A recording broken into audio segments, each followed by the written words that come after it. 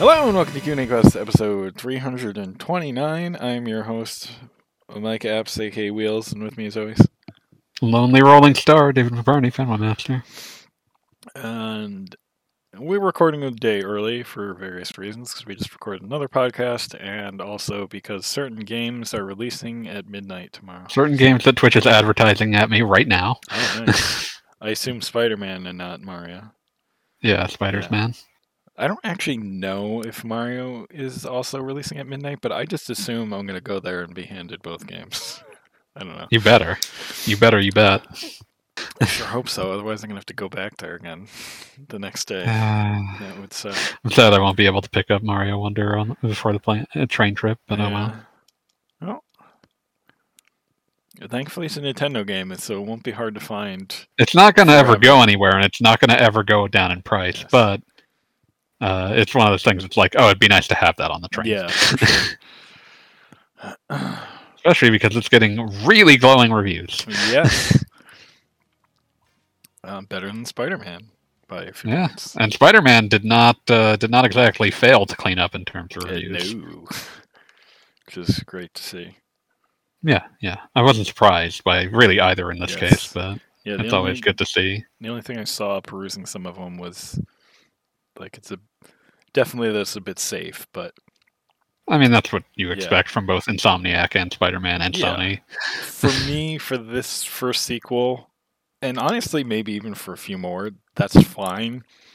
Because I think what makes their Spider-Man games work so well is like interspersing really good storytelling and just different types of combat sequences and just I don't know, I'm just not being super long either. Like in general, like I really appreciated that Miles Morales was a tight 12-hour game. Yeah. Yeah, I know a lot's being made of, it's a bigger open world. I did not engage a ton with any of the open world stuff in those games, and it's totally fine. Like I spent a lot of time swinging, but that was mostly because swinging was fun. Yeah, exactly. Like you can fast travel in this game. I don't know why you would. If you really just want to get to your next mission, I suppose, sure, that's fine, but, swinging is half the fun. Yeah, exactly. Anyway. If you are not enjoying the swinging, you will not, this experience will... There's not a lot to... You're going to lose a lot. Yeah. But anyway, it's a brief distraction. Let's talk about what we've been playing. Yeah. Do you want to start or should I? I can start.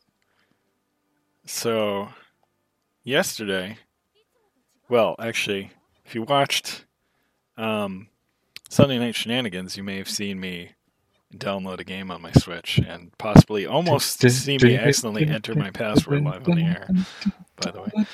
But I downloaded the first Katamari remake for Switch because it was on sale for like $8. And I played it, and I finally clicked with me, and it's fucking excellent. Like, absolutely just pure fun. Like, I honestly wish I could have been streaming so people could have seen the giant, shit-eating grin on my face as I realized, oh, you can roll up the animals wandering around these stages, too. What the fuck? Oh, the things you can roll. Yes. So yeah, the game has weird controls, but I feel like you can kind of just wing it, and it doesn't feel punishing ever, so I don't really care. I definitely do not have the best hang of it, and I don't feel like the game is really punishing me or anything for it. I'm just rolling around having fun, and it's great. I don't know what else to say about it. The music's hilarious. The cutscenes are bizarre. Yeah, it's great. I'm glad you kept yelling at me to play it. I'm glad that I browbeat you on live stream. Yes. Yeah, it's really fun. Just playing it and realizing that, I'm just bouncing off everything. What's going on? And eventually, like picking up a bunch of smaller stuff, and then realizing, oh, you get the ball bigger, and then you pick up bigger things. And it's like, oh, this time limit is much less imposing because it's like this just exponential growth thing where it just keep going, and as you get to like the closing few minutes, even if maybe you were having some trouble, like you're just going to be able to start picking up giant things that just fill up the size you need to get to like exponentially faster. Yeah, like once you hit like another tier of things that you can roll up, you start like really getting like the size increases can go really out of control in a really satisfying fashion. No, it's hilarious and extremely satisfying. It's great. Budweiser asks who's getting Mario Wonder. I am getting Mario Wonder. God, I want to, but it's going to be a bit. Probably stream some of the that a bit at some point, but most likely it's probably going to be playing Spider-Man first. What I said, I can only get one game this week, so it's either Mario or Spider-Man. I'll end up getting both for sure eventually. Yeah. I mean, I feel like Mario is like an evergreen thing, and especially for Spider-Man, like there could be some huge story spoilers you'd like to, enjoy organically. So I feel like if you have to get one, that's probably the one to get. It also comes down to like, do you want to deal with like if we're talking about spoilers, do you want to deal with people spoiling all of this cool new level concepts? So you're kind of you pick your poison. Yeah. But yeah, that Mario looks really freaking good. I can't wait. It's a good week because we also got a new Sonic. Yeah, I know it's pretty good too. Yes. I was hoping to stream that one today, but my shipment was delayed, so no such and all the games all coming out now. But yeah, stuff I've been playing. As far as homework reports, Dragon Quest XI, I officially got Silvano back in the group. I was doing a storyline where he's kind of with you, but not actually as a party member, so I finished that, and now he's the party member again, and moved on to some storyline where you go back to Dundrasil, and you actually get to go back and see, what happened to like the king, the Luminary's parents. It's interesting. That's a good storyline. That's and in fact, get a lot more. Oh, God. I was just gonna say it's my Switch is my other Switch is actually in rest mode behind me, still at a part of that.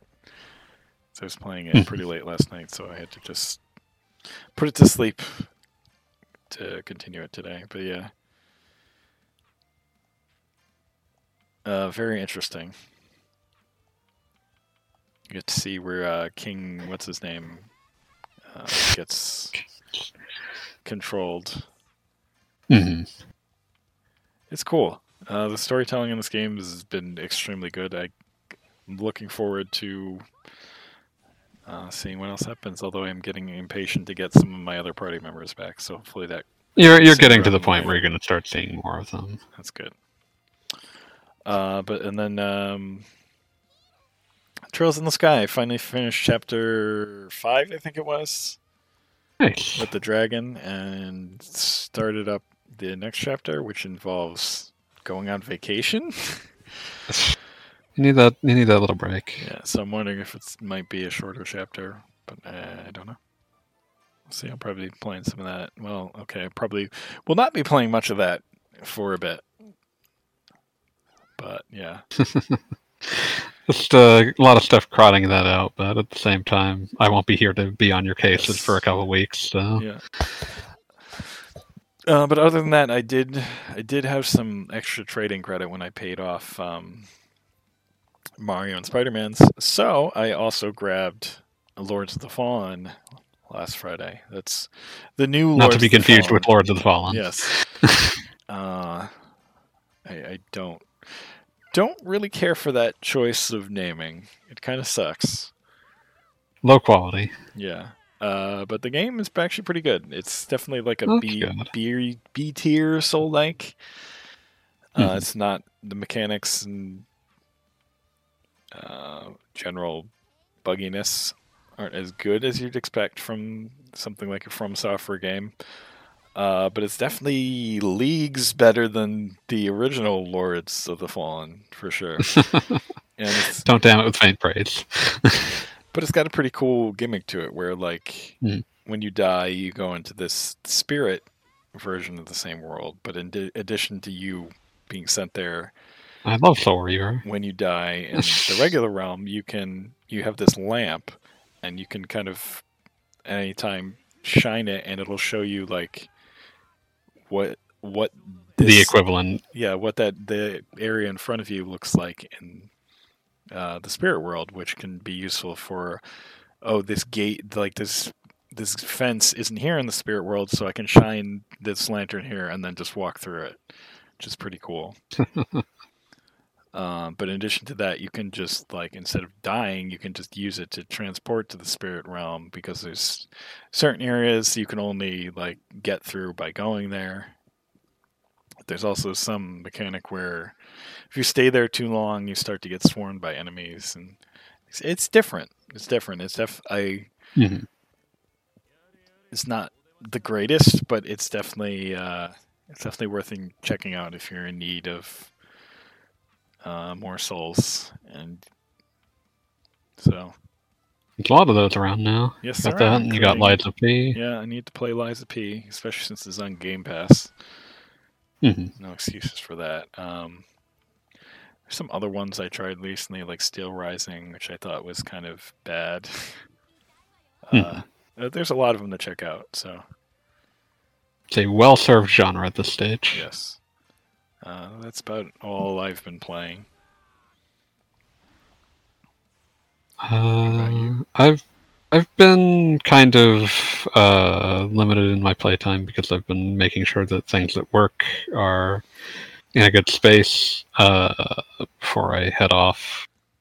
I did just as I had a wild hair and decided to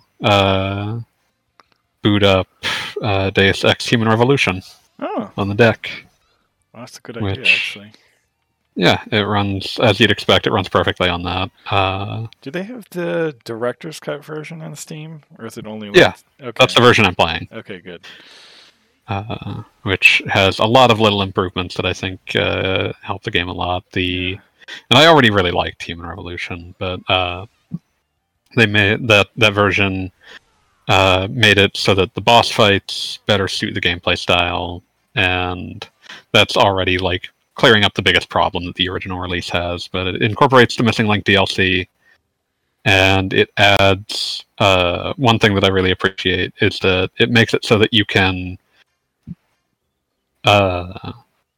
you have two batteries that charge at all times, as opposed to the one that you had in the original release, which just makes it so that you have a lot more use of your like powers, which is Nice. just helpful. So yeah, that runs perfect on deck. Since they still won't put it on Switch for me, that's working out pretty well for me. But no, that's been good to replay. I still think that a lot of the decisions art-wise were pretty strong. A lot of people complained at the time about the black and gold filter. I think it suits the game's aesthetic quite well. The dialogue confrontations are still one of the more interesting. Like to me, in the original release, those were the real boss fights, and they're still some of the more interesting implementation of conversations as like major beat that I've seen in a game, and I really wish something more would rip them off because they were a really cool mechanic that could stand to be reused and expanded. But yeah, so that's That's the biggest thing that I have been playing. Other than I played a fair bit more of We Love Katamari. I've finished that, and I'm just sort of casually rolling as I Nice. have the inclination. I grabbed a physical copy of that today while it's still easy to find. Yeah, it's a lovely little game. I would have gone for a physical copy, except that when I was looking at Amazon, which was my best option, it said that it would not be here until November. And I was like, I don't have time for that. Yeah. But yeah, I'll probably try to track down a physical copy before they become scarce. Budai asked, "Who here played Elf Protocol?" We both did. Oh yeah, I think I actually I was talking about that a couple months ago because I thought Alpha Protocol fucking owns, and it still does. Yeah, I need to work on getting that to work on the deck if it's possible. Yeah, I don't know. I don't know if I've ever seen anyone mention it being possible. Let me see, because it's one of those things that's just like super not supported in any official capacity. Yeah. But let me see if I can find. Yeah, let me see what else Budai said when you're saying that. Also about that Fate Samurai game I've yet to play. Yeah, I grabbed that as well because it was getting really good reviews. Like I don't care about the Fate franchise, but like a good RPG from Koei Tecmo I'm interested in. So yeah, the reviews for it were like shockingly good. Okay, yeah, it looks like you can get Alpha Protocol running. Sweet. It also says graphic and arts of Lords of the Fallen are pretty good. Yeah, it's not bad. It's not. I feel like maybe people were overhyping it a little bit, but it's definitely a solid game. Which game was that? Lords of the Fallen. Oh, okay, gotcha. Yeah, I wish that they would just like sort out the rights issues. Like it would just be a negotiation between Microsoft and Sega to get Alpha Protocol back out in the world again. There just ain't enough inclination. It's a shame. Did Deus Ex go with the whole sale to the Embracer Group? Yeah, Embracer got the Deus Ex license as part of that. Okay. So that Switch port is slightly better. Not impossible. Yes. Yeah, not impossible. Did you see Gothic 2 is also coming to the Switch? That's what I was tempted to get the first one, but like I don't. I'm tempted by both of them. They're insane. I think Gothic 2, based on the name Complete Classic, probably comes with the expansion, so that's something. It's only with Gothic 3 that fans start saying that they become bad, so. I think it was Gothic 4 that I reviewed.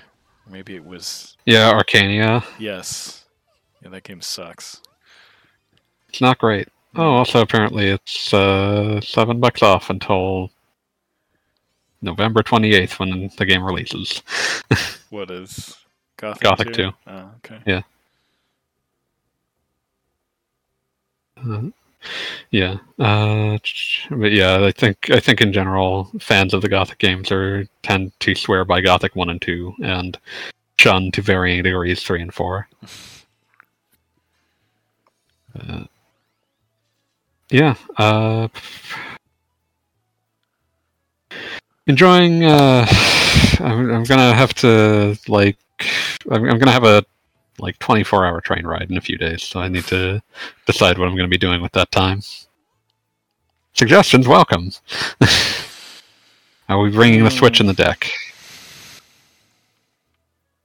Probably some FF7 remake. So I mean, not suggestions for games you don't have.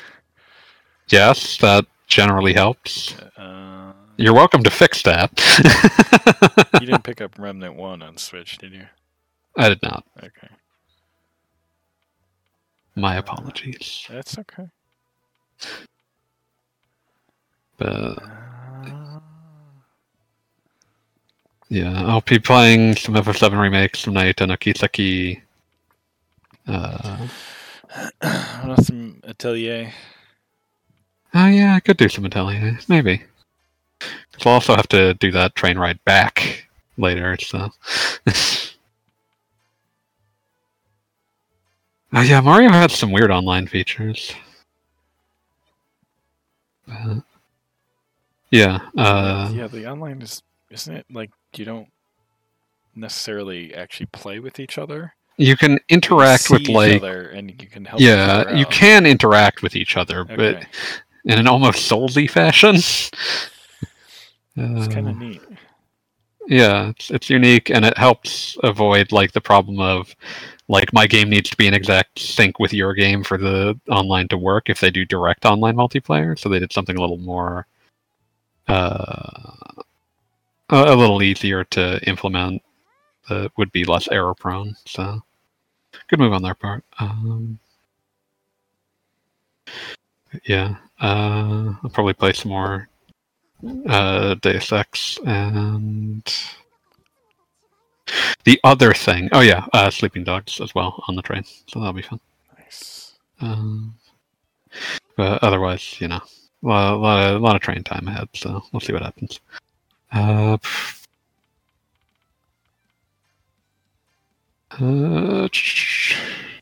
Yeah, I think that's about it. Was there any news this week? It was a relatively quiet week, as I recall. Trying to think. I think there was something, but it's not coming to mind right now. Yeah, it's relatively speaking quiet, other than the two big games that are coming out and the big game that just came out. Which, I mean, hey, we're hitting that last rush before Christmas. Yeah. Yeah, the only thing, not even totally games related, just generally people freaking out, was people talking about, some stores getting rid of DVDs and Blu-rays. Which is sad, but... Yeah.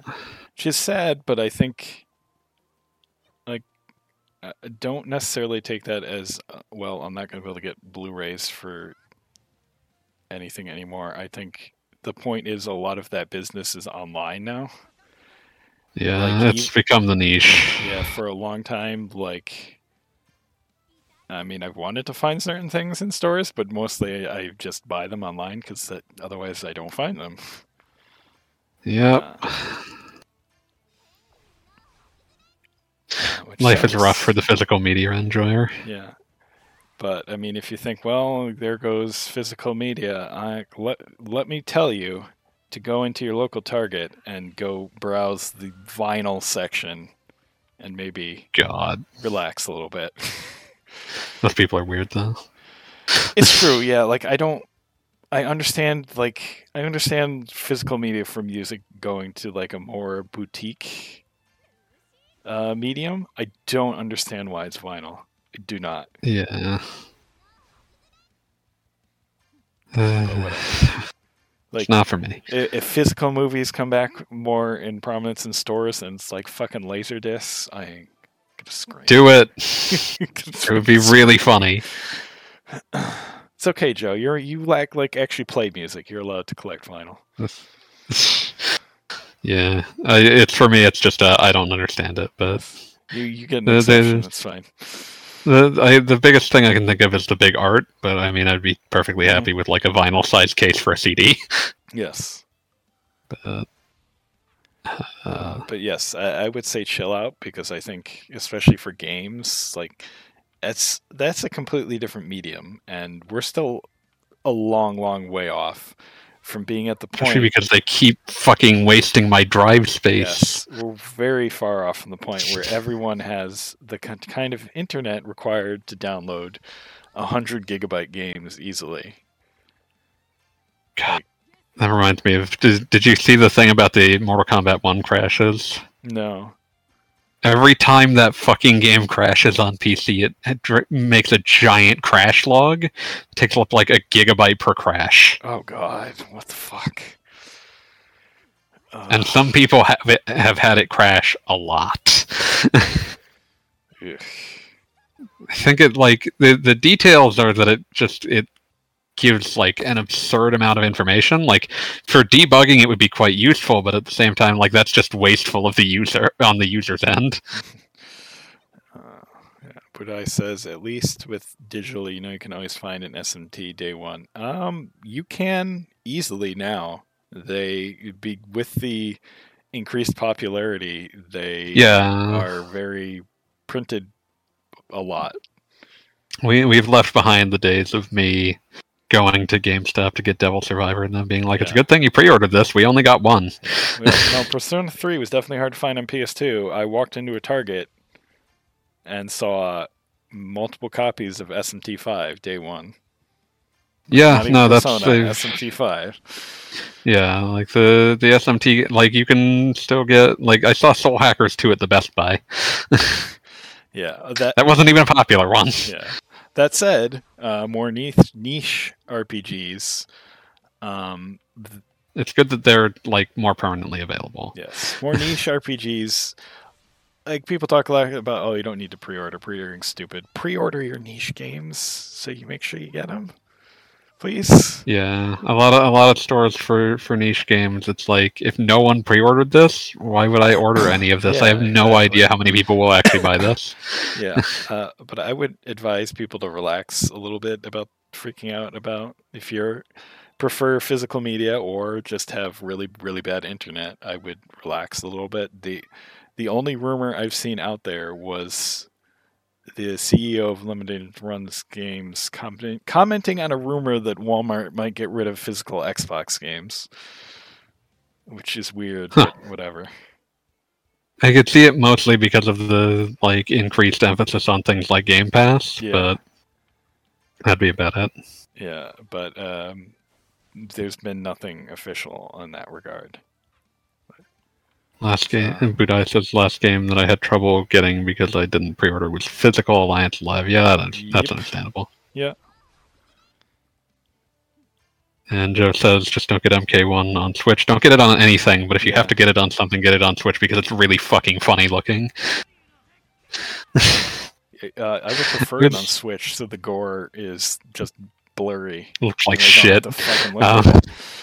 My favorite thing, like the thing that's still like I was reeling at it as I was thinking about it was they announced the DLC characters and 3 of them are licensed crossover characters because that's just what Mortal Kombat does. 2 of those are evil Superman, and neither of them are an evil Superman that WB owns. That's fucking weird. Like there's Omni-Man who is who publishes Invincible Image? Probably. That would make sense. And then there's fucking what's the other? Homelander from The Boys. Yeah. And it's like one of those things where it's like you had 2 evil Supermans, and neither of them's a proper Superman. It feels weird. You own the character. What are you doing? It's that it's entirely powered by Ed Boon's brain. The only DC character that's showing up is Peacemaker, which I mean, the new Peacemaker show is by all accounts very good, so that makes sense. But still, haven't seen it? No, I haven't. It's really good. Yeah, I've heard nothing but good things. I just haven't gotten around to it. Yeah. I still need to watch the Suicide Squad he was in. Also very good. Yeah. And Budai pointing out the new Legend of Legacy HD. I'll finally get to play this game. Yeah, that'll be nice. I mean, that's good, but I mean, Legend of Legacy actually never went up in price. You can get it pretty cheap on 3DS. Especially that limited edition. Yeah.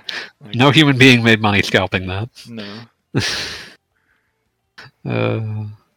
But it'll be more convenient. More people will be able to play it. They won't have to break out a 3DS. Yeah, and I think more people probably will play because I feel like there's more of a market for retro-looking RPGs now than there was back then. RPGs for weirdos have seen a lot of uptick in the past 10 years. And as a weirdo who loves weirdo RPGs, I'm into it.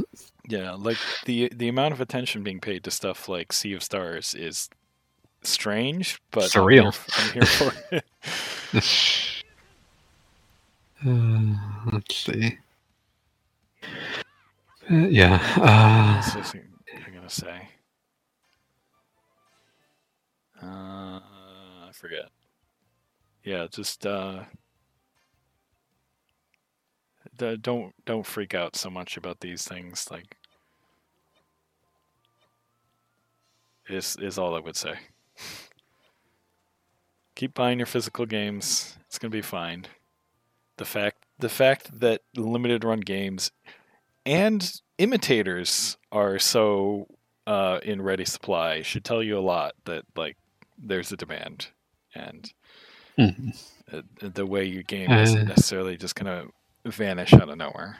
So yeah, my biggest hope would be that they start focusing that like more of them start focusing to pivot less towards like this limited print run of this physical game and be more like, hey, we're gauging the amount of interest. Here's the like we will make a number of copies based on how many people pre-order. Like it's a much nicer yes, thing. yes. When limited run games switch to doing that, like this is just an open pre-order and we'll print those amount of copies was so great and That was such an a better infinite way to do it. improvement. Yes, and not only that, but it's like, and you have like several weeks or several months to get your order in Yeah. too.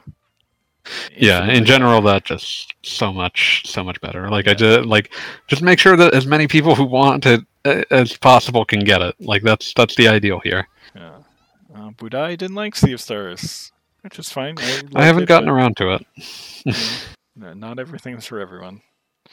Yeah, it's just nice that there are more weirdo RPGs out Yeah, there. That's what exactly. matters.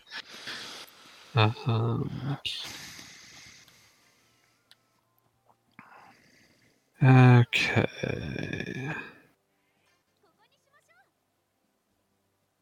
Okay. Let's hit some of these questions that Fireminer has asked in the past that we haven't gotten around to. Okay, I think we were on lucky number 13 here.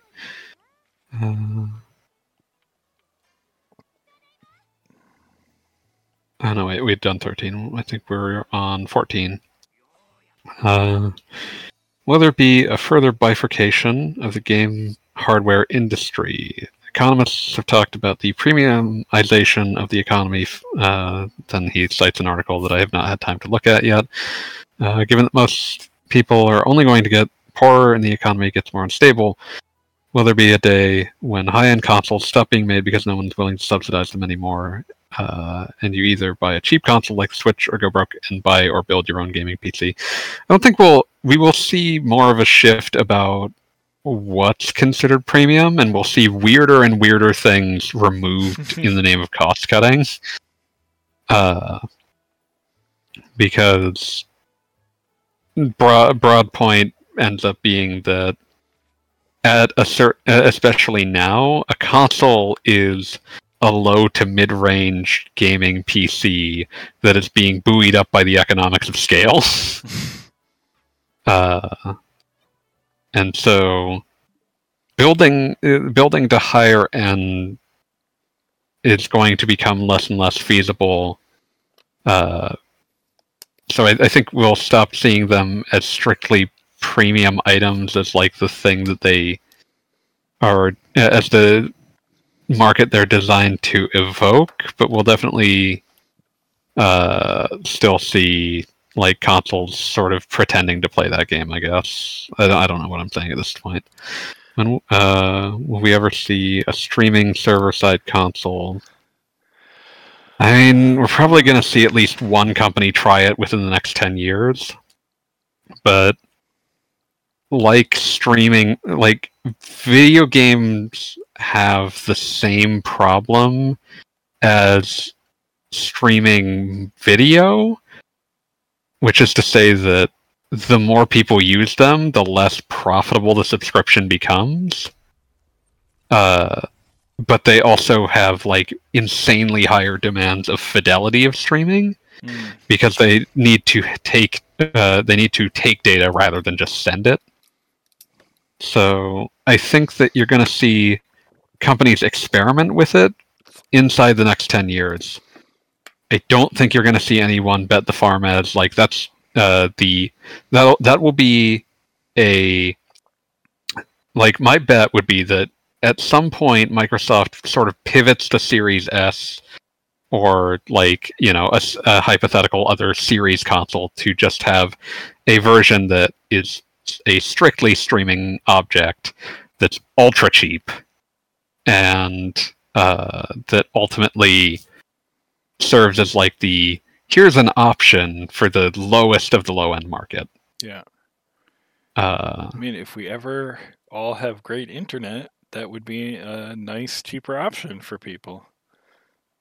I mean, like the cheaper internet would also. There's a bunch of other ifs because yes, like the logistics, lots of ifs.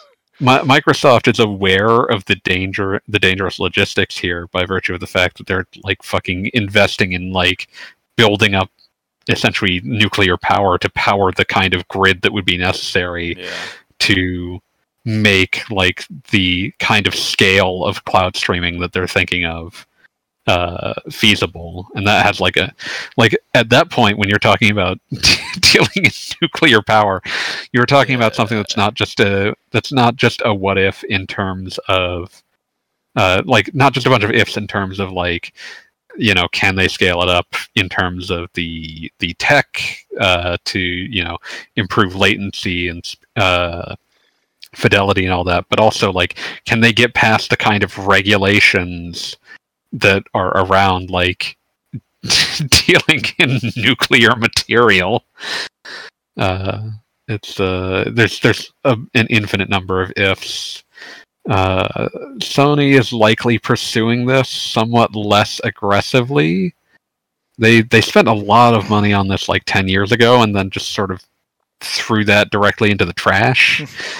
And allegedly they're behind the scenes trying to work on a next generation like game streaming setup, but I have not heard anything about that actually like bearing real fruit. I mean, and Xbox, which probably has one of the best of those services out there, apparently the usage is like very low.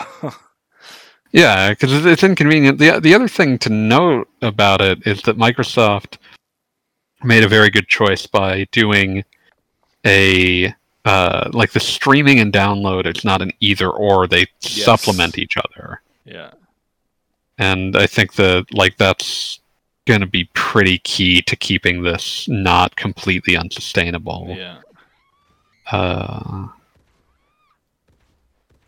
But yeah, I think within 10 years we're going to see Microsoft put out something that is a box that connects to a server.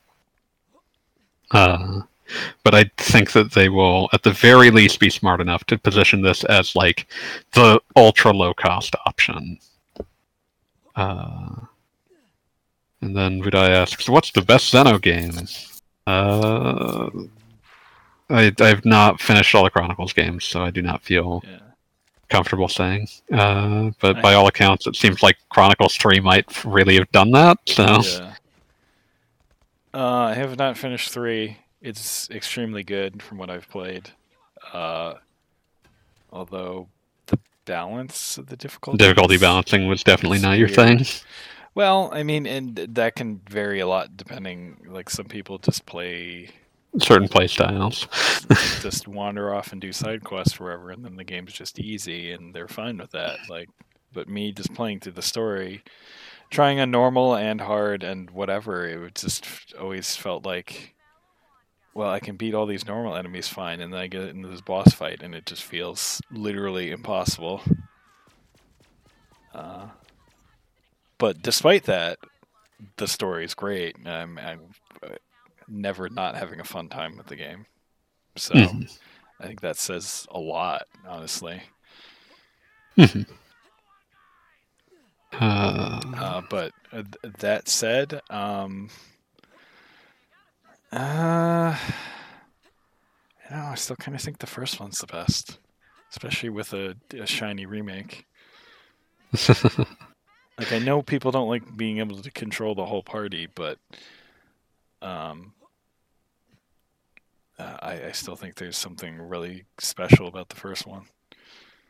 I mean, no one has yet surpassed the inception of the franchise, Bally Midway's Xenophobe. My God. Sorry, it was an easy joke. First one's Kudai seems to agree the first one was so good. It is, and I don't want to insult 2 at all because I absolutely love 2. It's great. I just think it doesn't quite come together as well as the first one. Hmm. And I'm trying to find. I hate comparing games that are really good because it feels like I have to like you have to put one down or something. Yeah, like I don't have a lot of complaints about 2. I like it a lot, but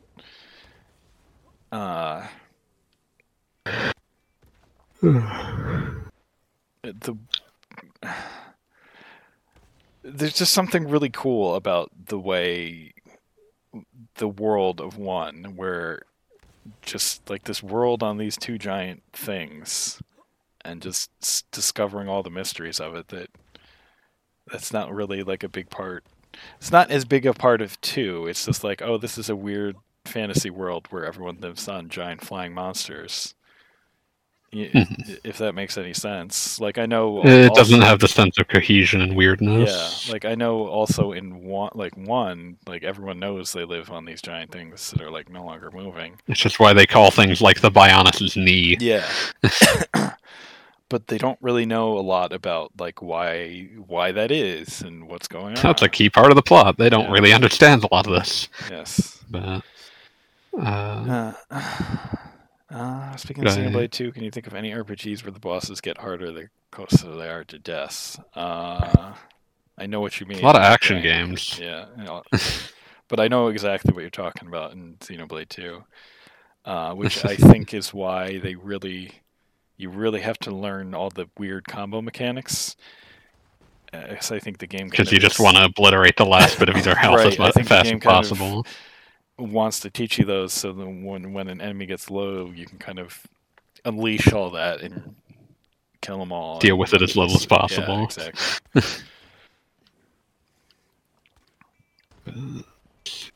Yeah, Xenoblades are really good. I definitely think everyone should play them. And the Blade games are definitely like collectively the most complete versions the Xeno games have ever reached. Yeah, and I complain a lot about the balancing in 3, but I think it can kind of be an issue at times for all of them, and that's kind of by nature because, you think about it, a game with tons and tons of side quests and tons of places to explore, it feels like they kind of built in like this breathing room, because they expect people to go off and do all kinds of things. It's just that the other thing, sorry, don't mean to interrupt.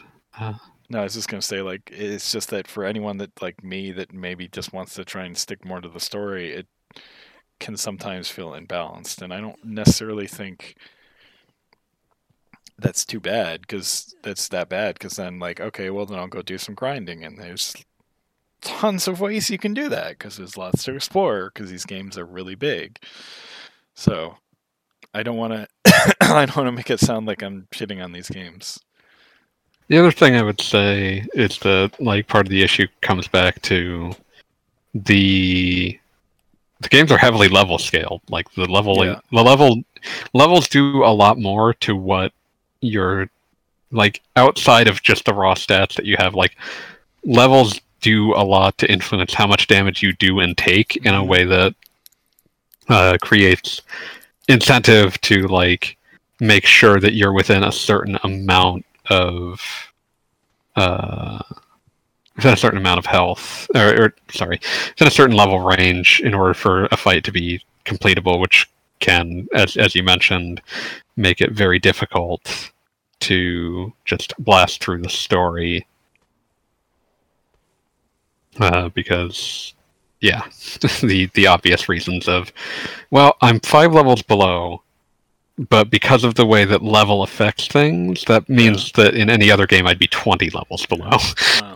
To Xenoblade 3's credit, the side quests are amazing.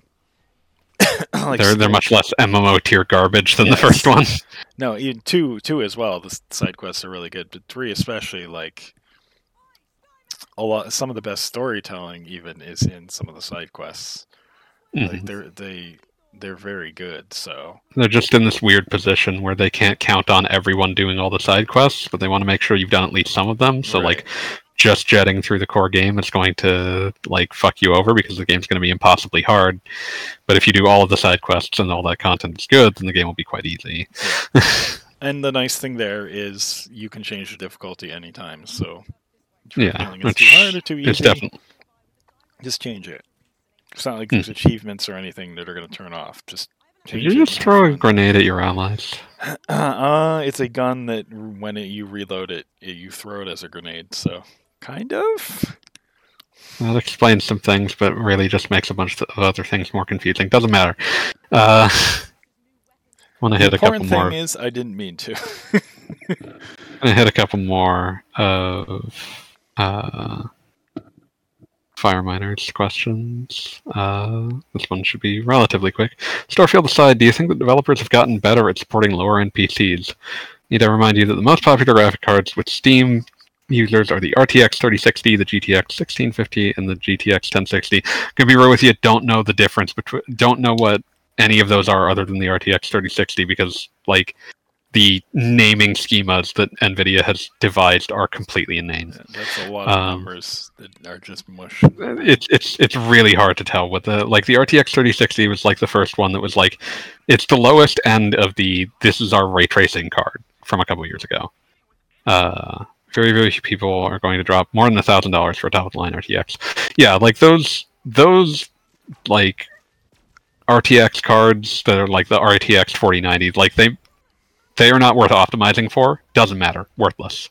Uh, in general, I think that the thing that's actually kept them in place as much as they have is just the PS4 and Xbox One are x86 machines.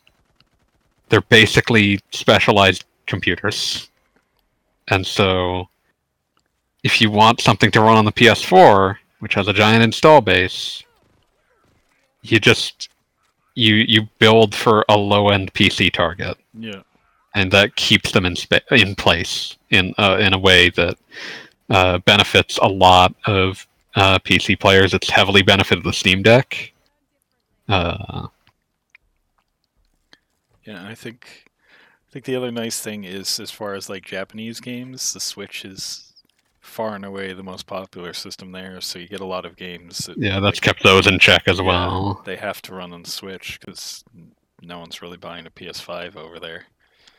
There's not really any to buy. Sony has been shortchanging the market in Yeah. terms of unit supply to begin with, but Budai says FF16 was okay. Not sure how much impact it had. I disagree on it being okay, but I know that I'm in the minority there. I think But it's okay. it's From it's one what of I those things played. that like it's a very down the middle experience. What you've played is pretty representative. But the thing I would say about it is that I'm not sure how it could have an impact simply by virtue of the fact that it's not really trying anything particularly risky. Like, like imagine a version of FF16 that sells like 20 million units, like an absurd number compared to what the series normally sells. That impacts like FF17, but realistically, the kind of game they're making is already heavily derivative of the kind of things that like God of War or like any of the general morass of third party action game, but it has some RPG in it, like just enough to be called sort of an action RPG, and it's sort of broody, and it's got kind of a very serious man for its protagonist, and it's sort of like it sometimes tries to pretend that it has like a sense of humor about itself, but it never lets that like actually puncture deeper than like the occasional sardonic remark. Like you put all of that together, it's like it is the most down the middle ass game you could make. So it's even the most successful version of that game, unprecedentedly successful in that franchise, can't really have an impact outside of the franchise itself because it's already so much like everything else. Like, I don't know what a heavily impactful FF16 looks like. What does that bring to the table that you would be able to say, yes, FF16 is the reason someone did that? And I could not tell you.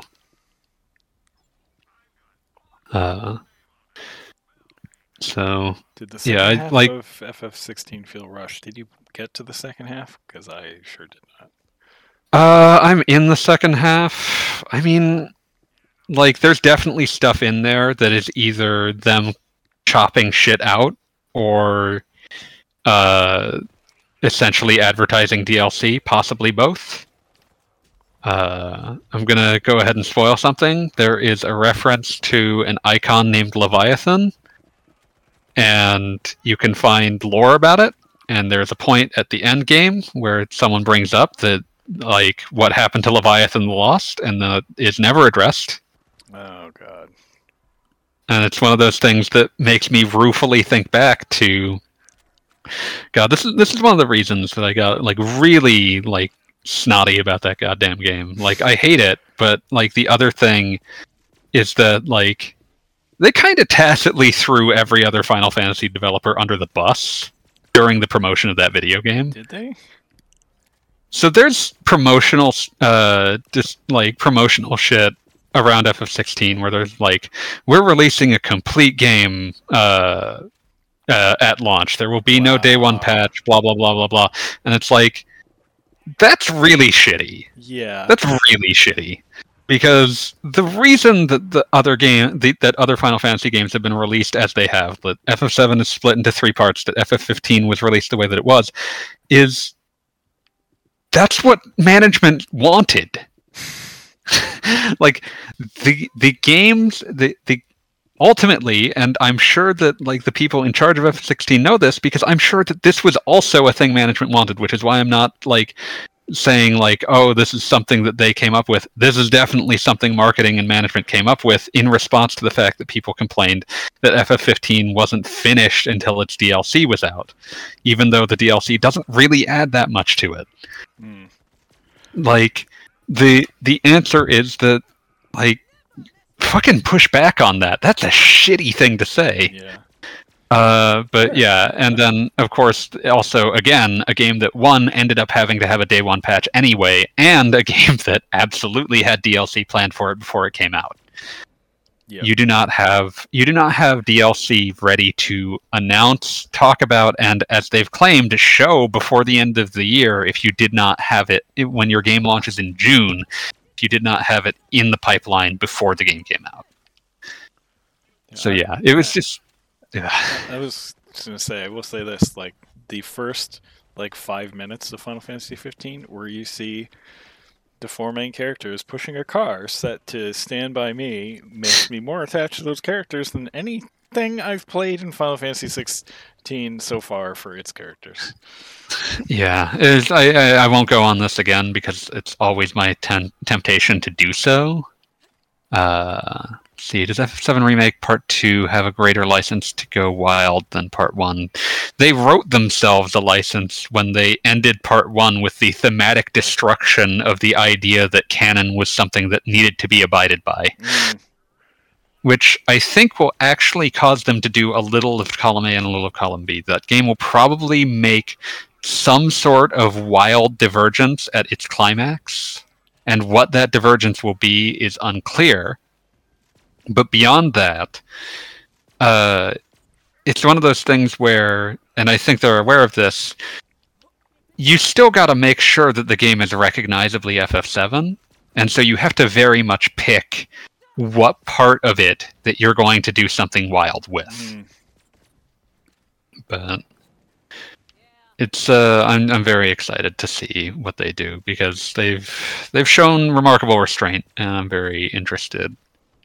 But yeah, but getting back to the question that Fireminer had in the Discord, yeah, I think that, like, the thing keeping things in check has largely been the need to keep to something that will run fine on consoles, because most of these things are console games that find their way to PC.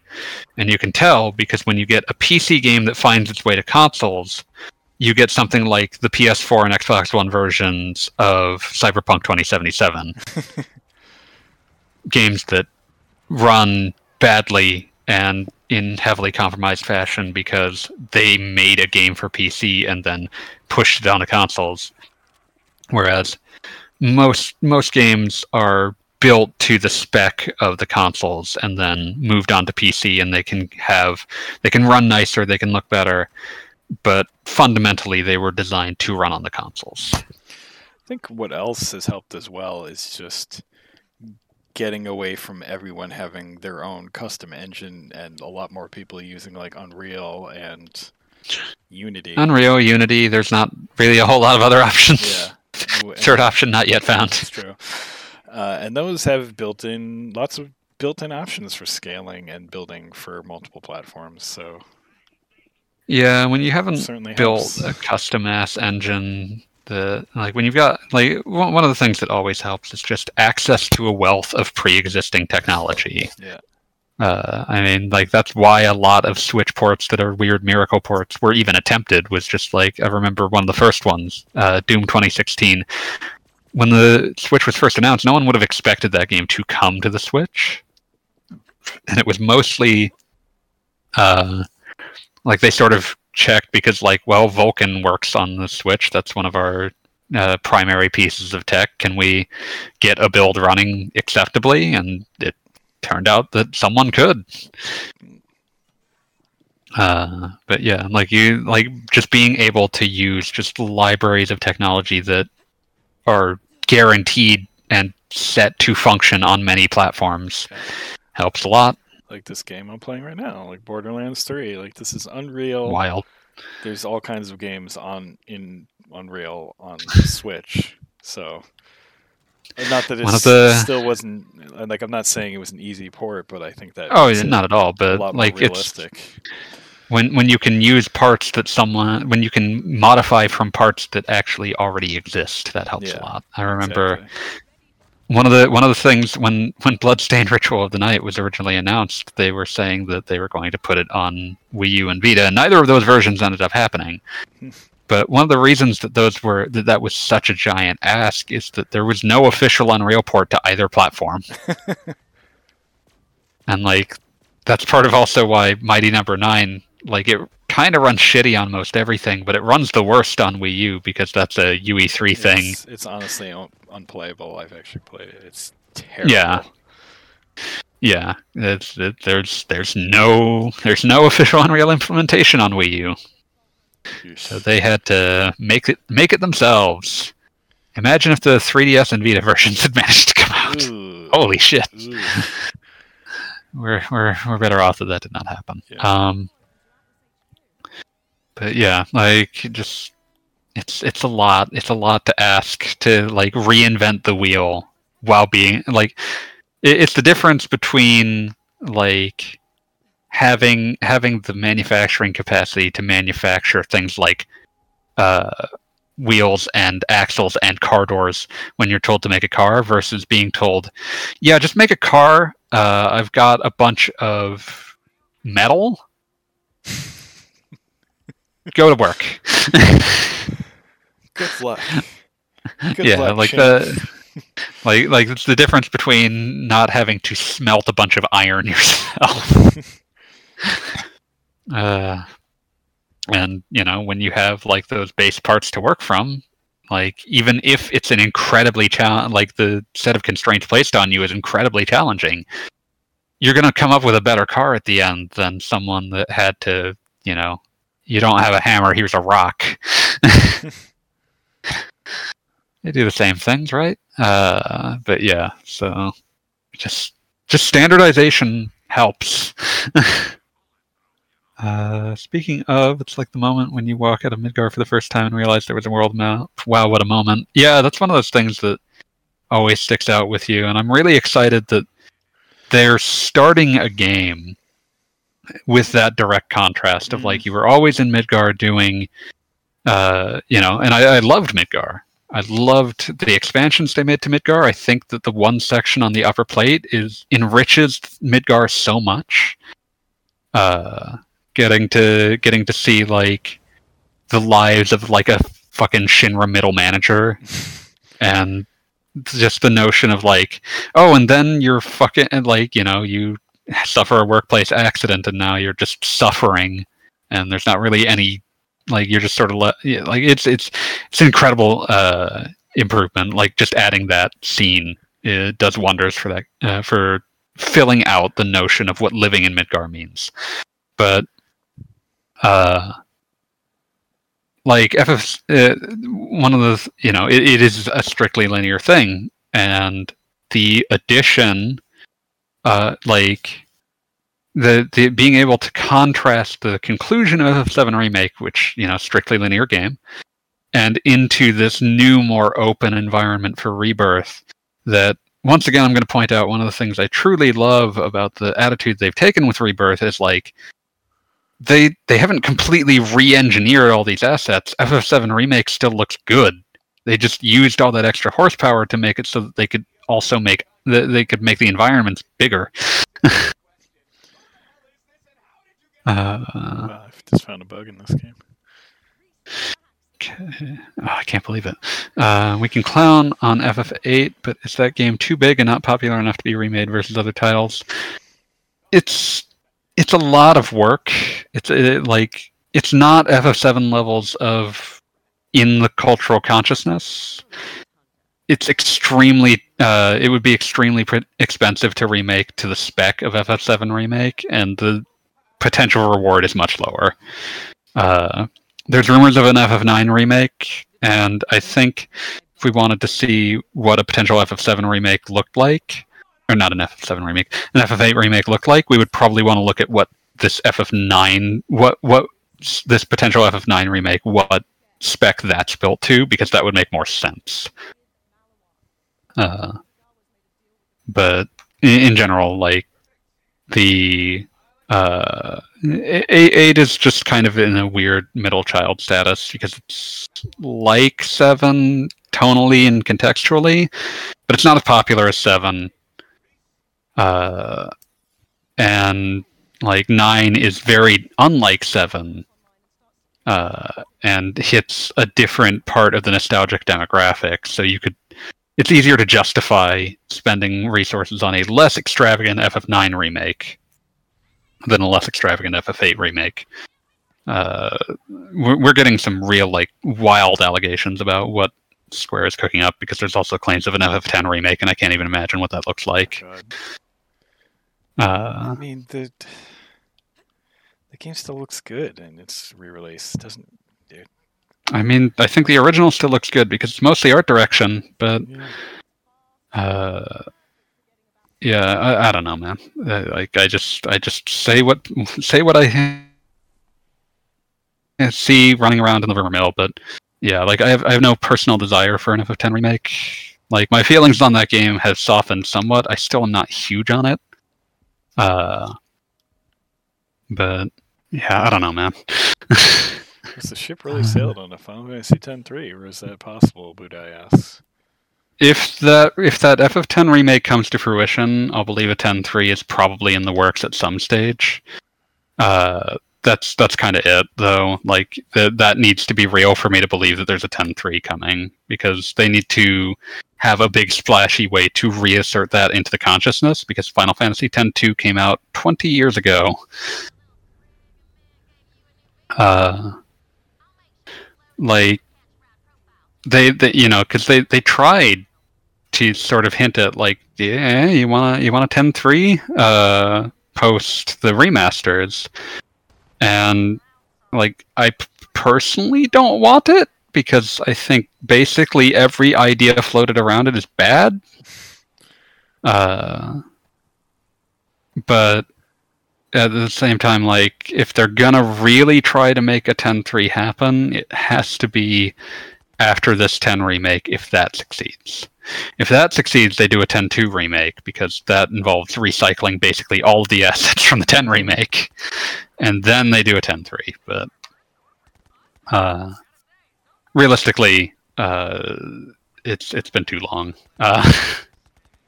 It's been too long. They need to really make a splash, and now would be the time, quote unquote, for a 10 remake, just because a game's been out about a little over 20 years. By the time such a remake would come out, it would be like 25 years, long enough for like children who grow up with it to be absolutely enamored of the idea of a remake. But yeah, there's a lot of what ifs there. What's next after DQ3 HD remake for that series remake? Why 5 makes sense. Yeah, I feel like 5 is like the next big ticket one. It's the one that I would be most interested in purchasing after we see DQ3 HD 2D. Yeah. But I mean, I really want to remake a 9. 9 is one of those ones like that did crazy well. They have to bring it back at some point. Yeah. Because for like an entire generation of Japanese children, that's their Dragon Quest 3. But I don't know who they would task with doing that is the problem. Yeah. Was that did level 5 do that one? Yeah, that was still level 5. Okay. So I thought. Let's see. Udai says, please give us an updated DQ9 with online back. That would be nice. Yeah. No, that would be great. Like I've only played the multiplayer that maybe once or twice, but it was a lot of fun. Yeah, really if that ever happened, then we'd have to do some like shenanigans streams that were that. But I know, like that was before Street Pass. That was like my favorite thing going to conventions and stuff. Was yeah, it was a weird proto Street Pass. I'm certain that the success of that certainly inspired Street Pass. I would believe it, because that was really cool. Like you go to the inn and like you get to talk to all the people and get all kinds of items and stuff. It was cool. Mm-hmm. Okay, so I'm going to hit another one of these questions that we've got here from Fireminer. The Steam Deck could have never done it without having a lot subsidized by Steam, as well as having its own proprietary Linux distro that soft locks you from purchasing games from other online marketplaces. How expensive would the Steam Deck be if right out of the box you're given the choice to install your favorite OS and freely buy games from their marketplace of your choosing? Will the price difference be as high as the gap between carrier phones and unlocked phones? And I'm asking this as someone who dropped $1,000 for one of those premium Windows handhelds. You definitely run into...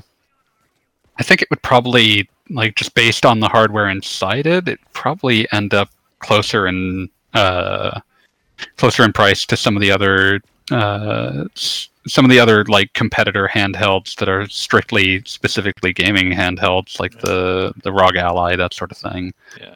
Also, I mean, I'm no defender of Steam, but you make it sound like they're purposely trying to lock you out of things, which I think it's more about making a good user experience. Like, they have guides on how to install Windows. It's both. Okay, yeah, it's probably both, but it's one of those things that like they definitely appreciate the fact that you kind of like you have to really be trying to run non-Steam games on it. The bigger thing that I think fully subsidizes the Steam Deck as much as anything is just that the Steam Deck is cobbled together from tons of initiatives that Valve, like, at one point or another put in place and then sort of, like, left to rot. And they all just kind of, like, got, like, kit bashed together into a functional UI experience. Because, like, when you look at what the Steam Deck is actually doing when you switch between modes and all sorts of other things, it's like, oh, it's using stuff that they had designed for the Steam controller, and then that went nowhere, and it's using stuff that was designed for like various UX initiatives for like Steam Big Picture and that sort of stuff that no one really uses. Like, there's a whole bunch of stuff in there that's like, we're reusing this tech that we kind of already had lying around, like a whole bunch of hardware work that they had put into like building relationships with suppliers and manufacturers. Like a whole bunch of those were, created by virtue of when they were really pushing hard on the index and the Steam controller, as mentioned. Like all of those things that, like, it's like, well, we have all of these like contracts and relationships existing lying around, and we, like there's a burgeoning handheld market. So between like various failed Valve experiments ultimately subsidized a lot of the R&D for the Steam Deck because they could just sort of use stuff they'd already made. But yeah, it's just one of those things that they definitely. I think if there was less of a game, because like part of the reason that like the Steam Deck can be as cheap as it is that I would imagine I've never looked at how much it would actually cost to manufacture and ship a Steam Deck. I would imagine that like if they're making a profit on the deck itself, it's probably a pretty razor thin one. Like mostly just enough to make sure that they're not losing money on it, but it's a guarantee of like I would imagine they're making some degree, just like not a ton, but it's a guarantee of like someone having more excuses to buy Steam games. And like they're not capricious enough to force people to only buy from Steam, but they're not going to make it easy on you.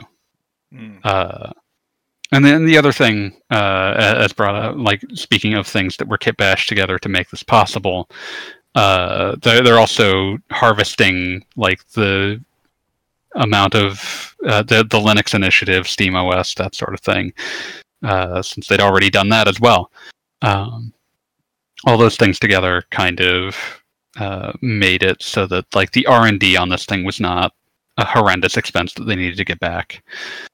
But yeah, all those things together kind of are what causes this. I think that if it were quote unquote unlocked, it would probably be a couple $100 more expensive, but certainly no more expensive than something like the ROG Ally, which, well, that's a case where they pretty much have to make money on the hardware.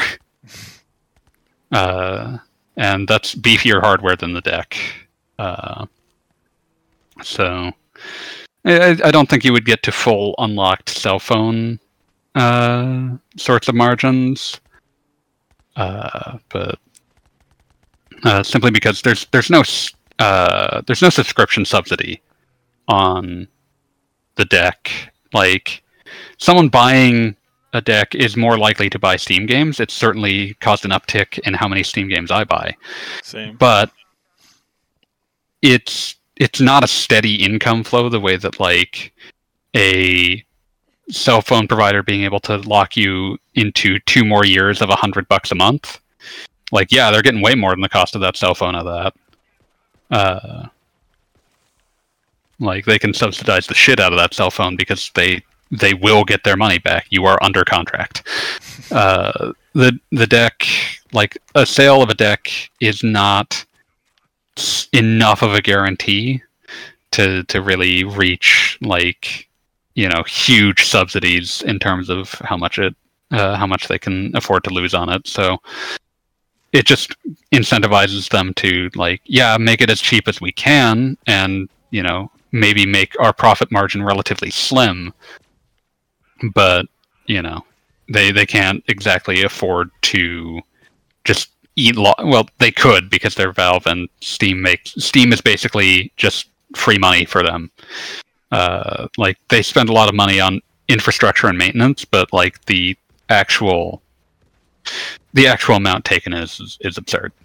I mean, that fucking app looks barely different than it did when it came out. Mm-hmm. They're not really spending a lot on updating the interface to that thing either. Yeah, the Steam has not looked terribly different in about 15 years. Which is fine. It doesn't need to.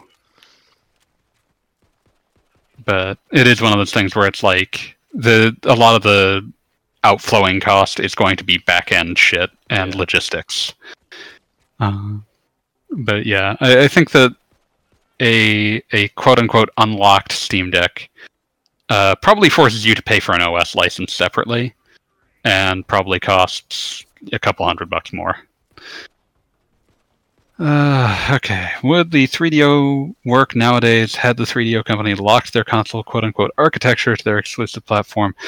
No.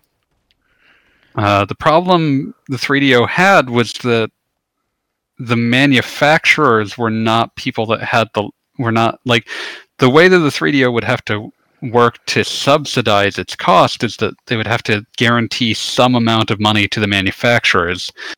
The 3DO, like when Gold Star made a 3DO or when Panasonic made a 3DO, they couldn't collect licensing fees. So it wasn't that 3DO was having problems with like licensing costs on the 3DO. It was that like Panasonic and Gold Star and whoever else made 3DOs, they couldn't make money off of it. So like a proprietary storefront like potentially helps 3DO itself, but unless they're like doing some sort of revenue split with the manufacturers, there's still no incentive for manufacturers to lower the price of the 3DOs they manufacture. So they would need to potentially work out some, like if they potentially worked out some sort of revenue split based on like determining how many games are being bought from any specific manufacturer's 3DO, but then a lot of companies don't bother because they're all competing with each other and they don't have control over the distribution. So like there's just a million things that like the 3DO concept just doesn't fit with games as they are made as of now.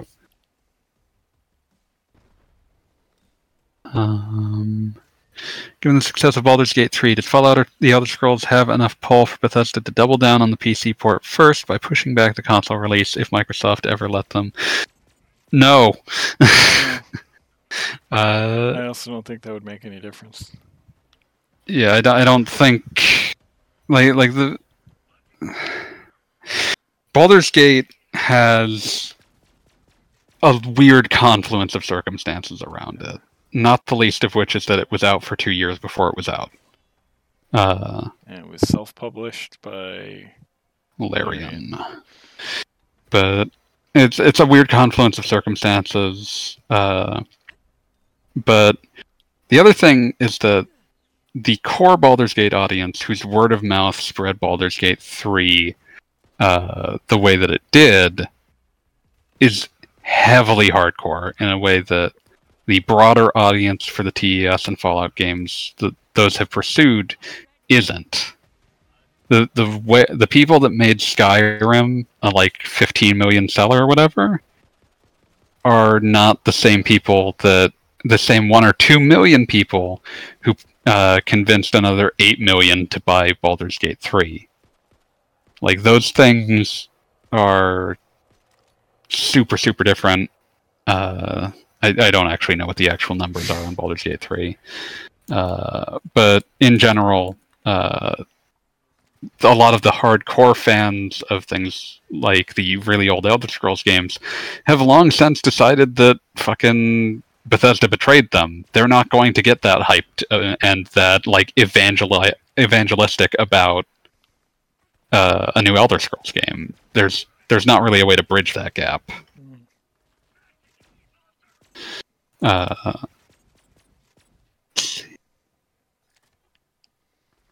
But yeah, it's just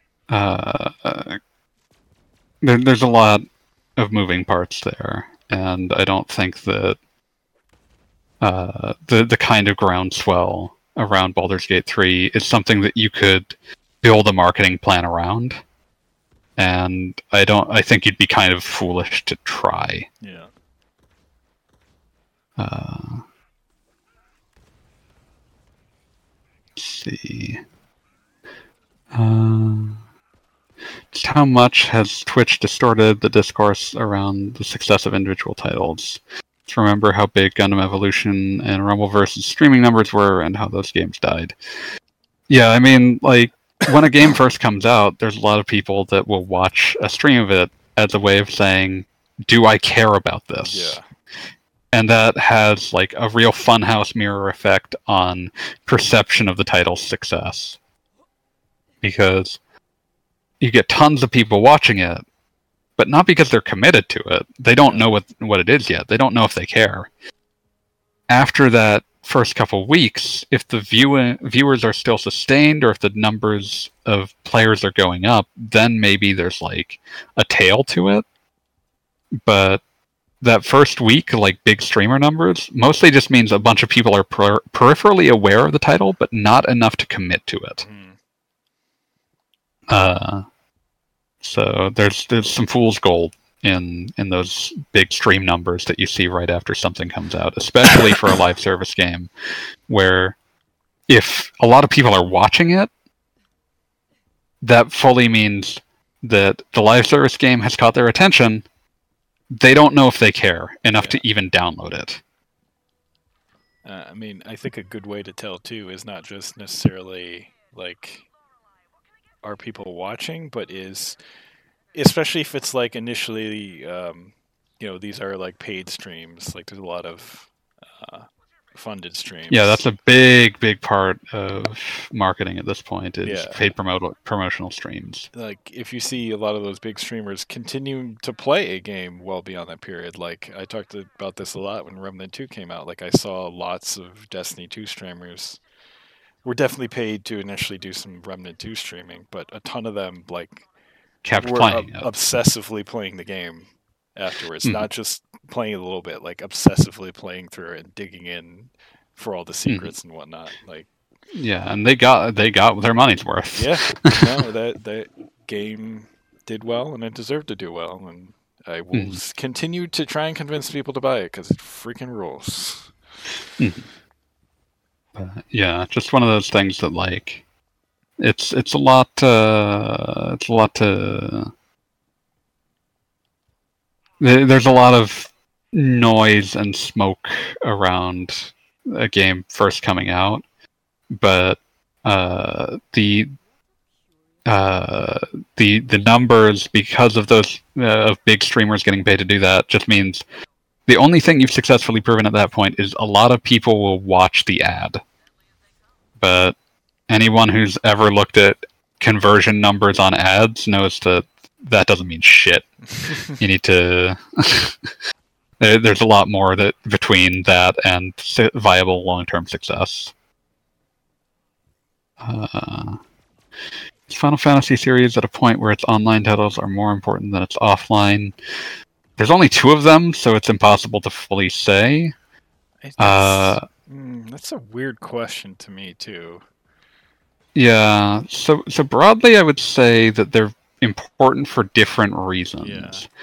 Because an MMO that's successful is one of the things that you use to make all of your other projects inherently less risky. Yeah. When tons of people are playing a game that they have to subscribe to every month, and you keep you're taking in $1 million $15 subscriptions a month. Like that's a lot to that's a lot. That's not nothing. Yeah. But I mean, eventually, like those projects are going to settle into like mostly just your hardcore base. Like I think Final Fantasy 14 is probably still well above that, but like eventually it's going to be like World of Warcraft, where it's a consistent but smaller number. Yeah, the other issue you sort of run into with these is that like it's really hard to tell when to start like sunsetting the old one. Yeah. Because like the thing that I think FF14 is getting to this point in its life cycle, eventually the hardcore players have eaten all the content and will kind of never be happy again. Yeah. Which isn't to say that all hardcore F14 players are unhappy, but there's a significant contingent of them that I've noticed are kind of just always mad. Like they're always mad because like there's not enough to do, or there's too much to do, or this class just got changed, or like they need. At some point, your MMO needs to be replaced because you need a fresh start where people have not already like chewed through every aspect of it Yeah. and become like have developed things that they hate about it and things that can't be changed about it and blah blah blah blah blah. You like that's you need to have a replacement in line simply because those players become the people who hate it but never stop playing it. Those become the type of And fans that make something like World of Warcraft Classic a thing, which to me is a and tremendously ultimately stupid project. and ultimately the thing that you see when you look at the reactions to World of Warcraft Classic is they don't actually know why they're mad at this point. Yes. And it's kind of like it's legitimately kind of sad because it's one of those things. It's like it's because you can't just be back in 2004. I'm sorry, it doesn't exist. Yeah. You can't go back to a time when you didn't understand how the game worked. The only way to do that is to make a new game that you don't know how it works yet. Yeah. And so I think that, but ultimately those are tremendously risky projects, even more so than like an extremely expensive single player game, because what if you get FF14 1.0 again? Yeah. Can you afford? Is it possible to fix that? Can you afford to try that again? You probably spend even more than you did on FF14 1.0. Yeah, but I would say definitely a no. As, I mean, if you going back to the World of Warcraft comparison, you look at that as like, is this the most important thing in the Warcraft franchise? And I would look at it and say, I 100% guarantee you, as far as Warcraft properties go, more people are playing Hearthstone than are playing World of Warcraft. So Mhm. even though that one may be more visible, like there's a lot of Final Fantasy stuff and a lot of people playing Final Fantasy stuff. So I think that it's one of those things where like the MMO fandom is the Final Fantasy Online fandom is not entirely separate, but it is distinct from the single yes, player fandom, and I think that ultimately the single player fandom is probably a little larger at the very least. Uh, but of course, the single player games are fractious as well, so that doesn't come out as easy. That doesn't immediately jump out in the same way. yeah. Let's see. Budai asks, are players getting too good at Souls games? How do you balance this versus new players? I think From's solution has been to routinely make games that evoke Souls, but have remarkably different variations on its mechanics. Whether you look at something like Bloodborne or Sekiro. I think the easy way to do that is just Quote unquote easy. difficulty toggle. Mm-hmm. I think eventually they will have to relent and make because a lot of features in the Souls subgenre are designed to allow difficulty toggling without actually saying easy, normal, hard. Just in terms of when you bring in a second player, that's you turning on an easy mode. Yeah. Like that's what it's for. But in general, the eventually I think that they may end up having to, at the very least, make more explicit challenge modes. Potentially like that Covenant in Dark Souls 2 that a bunch of people accidentally joined that makes the game harder. But I think that would be kind of necessary at some stage. Tam says this does not look like Fairy Tale, and that's because it doesn't. And I didn't change the game, and I'm too lazy to do it now. So there you go. Yeah. Let's It's hit a one more. fairy tale with guns. That sounds awful. Yes, it does. So we want to hit this last question since it's the last in the Discord pile that we've been slowly chewing through from Fireminer. Speaking of Twitch success, Armored Core 6. How many people do you think have become mecha fans because of that game? And how many have only become Armored Core fans? I think the vast majority are just Armored Core fans. Yeah. I have to see any new mecha. I'd love to see any new mecha fan, but like in Fire Emblem's case, I'm afraid people only becoming fans of a specific franchise instead of the entire genre. At least Witch from Mercury made its fans watch not only other Gundams but other Tomino shows. Yeah, like I think Fire Emblem vast fans like bad tactic games, so I'm Wow. okay with that. I'm sorry, the older Moving along games- from that inflammatory statement. Fuck most of the older games is what I'm saying. Moving along from that inflammatory statement. What I would say is that, like, there will probably be some people that decide that they're super into, like, the aesthetic and tone and decide to seek out non-Armored Core mecha games. And, you know, perhaps mecha anime, that sort of thing. I love robots. I love mecha anime. I am neck deep into watching Victory Gundam with a group. I love mecha. What? Oh, we summoned Tam through the mecha discussion. We summoned Tam from the ether. Yeah, I couldn't hear what he had said. He just said, "I love mecha." I think. Oh, Yeah, okay, that's all I said. Gotcha. That's perfect. But I But didn't yeah. want to yell too loudly and blow out your eardrums. I appreciate that. But yeah, just to finish out the thought, yeah, I think that, like a lot of things, like, to look at it another way, Game of Thrones didn't make a ton of people get into a whole bunch of other low fantasy shit. Nope. Like, it's just one of those things that, like, a lot of people, their desire for genre fiction is largely sated by the biggest version of it, for the same reason that the Lord of the Rings films in the early aughts did not give rise to a ton of just general fantasy fans. Well, even Harry Potter in Yeah. the late 90s didn't. Because I will tell you, I was reading far more involved fantasy novels than Harry Potter at the time, and I still got teased in high school for it. Yeah, it's one of those things. Like, the big popular thing escapes its own genre.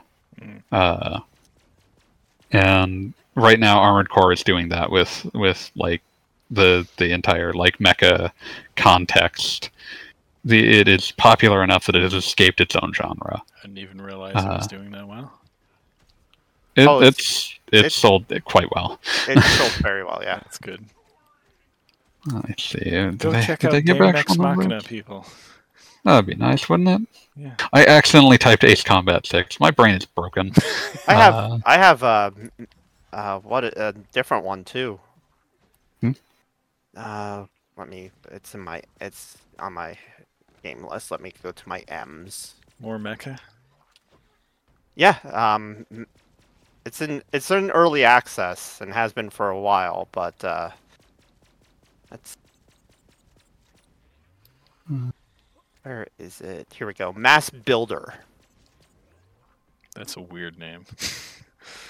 Well, the mass is supposed to be a acronym for Mechanical Assault Skeleton Suit. Jesus. Of course it is. Okay. I once made like a giant list of things that mecha shows call robots so that they don't just have to say robots. And it was like 50 things strong of just things I could think of off the top of my head. The time you wrote it. What's that? I said at the time you wrote it. Yeah, which is to say about like 6 years ago. Yeah, so it's the list. It's only gotten more. Yeah. Okay, so as I far mean, as heck, if we really want to push that list, Ray Earth is technically a mecha. oh yeah, no, that was part of my list. Okay, I wasn't sure because not a lot of people realized that. Oh, the Guardian Beasts were really mecha all along. They're just big robots. What? Magic Okay. Knight Ray Earth? Yeah, Yes. Ray Earth was the three Guardians, Selene, Ray Earth, and whatever the Wind one was called. They were all giant robots. in the end. Need to watch that anime. Love that game. It's good. I would say that the first season is markedly better than the second season, but they're both at least worth watching. Let's see. So I'm trying to get like You can watch their pseudo sequel series, Code Geass. that's very different. It is very different, yeah, but it's by the same people, which is why I said it's not an actual sequel like Chobits is to Angelic Layer. It's like it's got Clamp character designs. I forget who wrote it, but it definitely doesn't feel like Clamp wrote it. Well, one of the people from Clamp went off and has gone independent of one of the original 4. So I think one of the other people had to pick up for that for her. Although she does still do stuff with them because they're good friends, but yeah, this is getting in the weeds. I'm trying to figure out. Don't worry about it. When did this come out? So I'm trying to get like an estimation of like what kinds of numbers Armored Core 6 actually did. So in about 2 weeks, it had sold. It had sold at least 1.2 million copies on Steam itself. Damn. The claim was that most of the game's copies had been sold on PS5, which allegedly had sold 64% of copies. So 1.2 million would make up at most about like it could make up at most 36% of the game's sales. So like the low end estimate as of like a week or so after release would have been like 3 to 4 million copies. Damn. Yeah. So yeah, and a wild number for the series. Yeah. Yeah, and now going to people going to the series, you know, it wouldn't necessarily bring fans to the mecha genre, but there were probably fans of like Elden Ring and Dark Souls who were willing to give it a try, who'd never gave Armored Core a try before because they enjoyed those other games. Okay, Buddha asked something in the comments. Did the needed changes to Fire Emblem's permadeath help the series come back from near its final point? Yeah. Yes. 100%. Yes. It turns out that like even the people who like playing with permadeath don't actually how to put this. They don't quote unquote play with permadeath. They almost all quit when someone dies and reload. People don't want their Fire Emblems to die. I do think, honestly, I was ranting about this with some friends yesterday. I think that at some point they're going to have to rip the Band-Aid off and just remove permadeath as a primary option and make it so that, like, because one of the things that they're running into is that people really like the characters and they want the characters to interact, but the characters can't interact. Their stories can't intertwine in a meaningful fashion because there's no guarantee that any of them are alive. And so one of the things that they're probably going to have to rip the Band-Aid off and do is just make it so they can't die anymore. Like, potentially they could put in a mode where, like, once a character gets cut down in battle, you're not allowed to use them anymore. But at some point, I think they're gonna have to just make it. They kind of did that with Path of Radiance, because at least story characters for that one weren't able to. They would still show up for the story segments, of course. But I'm aware that there's precedent for that. I'm saying they're gonna kind of have to do that with everyone. Yeah. Like you make a slightly smaller cast because a lot of the casts are gigantic because they need redundancies in case someone dies horribly, and you just make the principal game mode one where it's like, yeah, characters come back when they die. I think the alternate option there is they need to change how they do permadeath.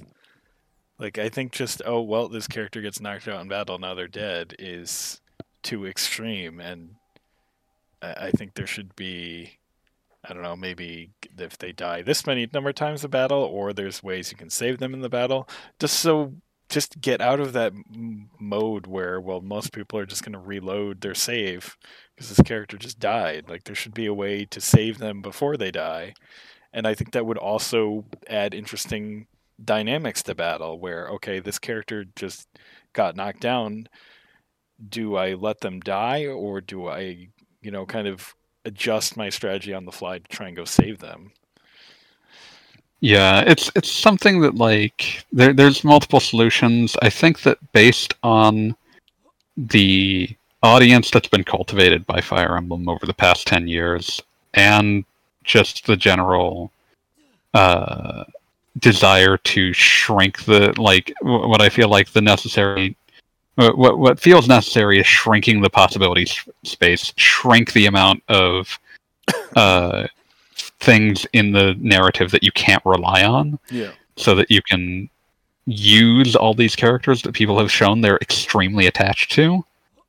I think on some level they need to pursue, at the very least, one, potentially a combination of these two ideas.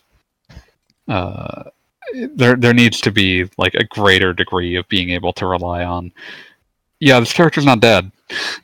Yeah. We can just be sure that they're not dead. Oh, thank you, Oh, Budai. that's very kind of you, Budai. Yeah, Budai says, you guys are still some of the most interesting and knowledgeable game podcasts there is. Thanks for all the memories over the years. And thank you for constantly tuning in and providing questions. Yeah, it's been good to have you. It's been good to have you listening all these years. We don't have a ton of listeners, and we appreciate all of you, honestly. Yeah, it's just nice that so many of you have been loyal. But yeah, and I will always bow down to Gaijin and and Dave here with their knowledge. I know next to nothing compared to you two some days. We're fonts of very specific knowledge. To close out the Fire Emblem thoughts, I do think that it is something that they're going to have to confront sooner than later. That the two ideals that here do not peacefully coexist, and that like the fans of hardcore permadeath Fire Emblem are going to maybe find themselves more in the same space as like Pokemon Nuzlockers, where they're maybe having to play with some self-imposed limits rather than game-imposed limits. And I could be wrong. Maybe they go for trying to continue to square that circle. It's just my personal feeling is that they're reaching sort of a breaking point based on what has been popular in the series, because they did Engage, which is a neat game and is definitely meant in some degree to be a throwback, and it definitely it's a really cool game. It definitely did not have the impact that Three Houses did. No. And a lot, honestly, probably most of that comes down to how much do people love the characters.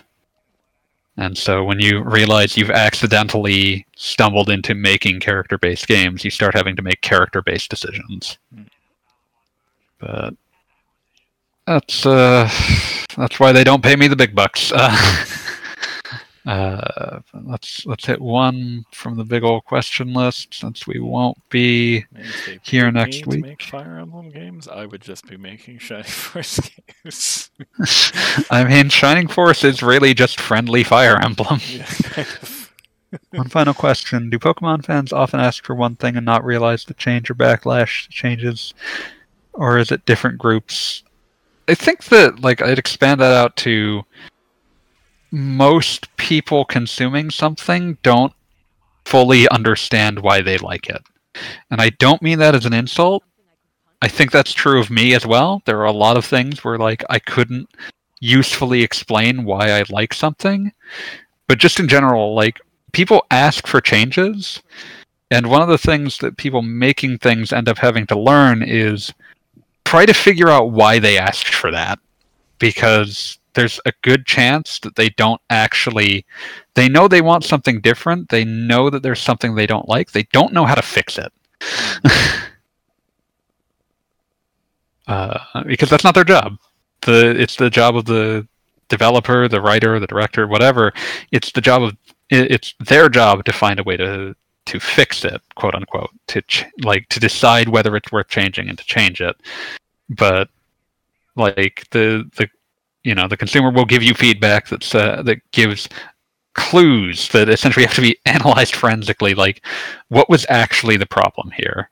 And you often see corrections that don't work because a creative team maybe perhaps due to executive pressure reacted in a very specific fashion to what the audience said it wanted, and then you end up seeing that people ultimately don't end up liking it. So I guess to answer the question, I think that a lot of times it is the same people complaining back and forth and not really realizing it, but Pokemon is also a big enough, like, when you're selling a game to 20 million people, like, even the loudest 10% is going to be a million people who won't shut up. Case in point, the Dex. Sword and Shield. Oh god, yeah. Let's see. Let me hit something lightweight, footloose and fancy free. Goddamn